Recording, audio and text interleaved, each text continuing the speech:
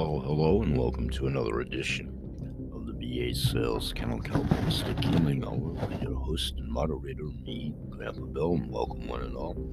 This is the prelude show of my next in studio guest. A little bit later today, I'll be welcoming Liza Miron, spelled Lizamiron. She is indeed a life coach, verbatim, as her statistics are listed at the Podmatch Arena, where I reach out as the host to my potential guests, Lisa included. She obviously accepted. And here's a little bit about Lisa, Liza. I would love to be a guest to share the powerful healing work of family constellations with others. Just by starting to be aware of the importance of our family system, we already start to heal. I've done many interviews and podcasts, and I love doing them. I feel very comfortable, and I think it's a wonderful way to reach others.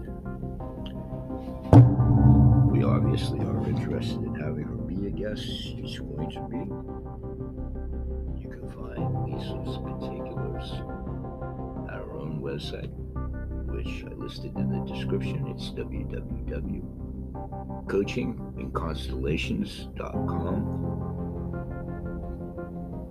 I'm going to discuss with her when you get there. To do so, you have the option of removing the hidden barriers that become your true self and design the life that you want.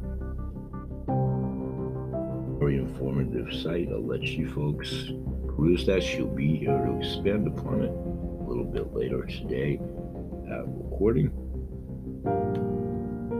Continuing with Lisa's Podmatch particulars, her biography as it's listed here at the Podmatch Arena.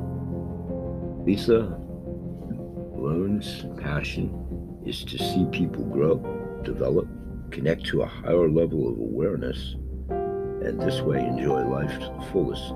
For the past 15 years, Lisa has been working with clients using different healing methods that include family constellations, coaching, EFT, NLP, meditation, channeling, and Reiki, studying and living in the United States, France, Singapore, Belgium, and Spain, Italy, and Guatemala has given Lisa a unique perspective on personal development.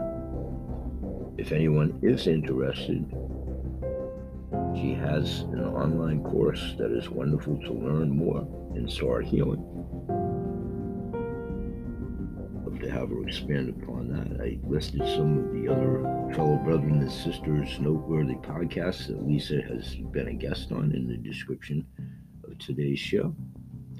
And I went through listing the ideas for episode titles and main focus suggested by Lisa. I like them all: family constellations, ancestral healing, emotions, and health, and also the root cause of problems and illnesses.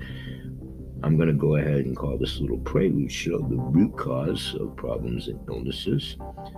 And when we get Lisa here to do so, we can certainly field the other titles that include family constellations, ancestral healing, and emotions and health. The questions I listed in the description of today's show, again, I love them all.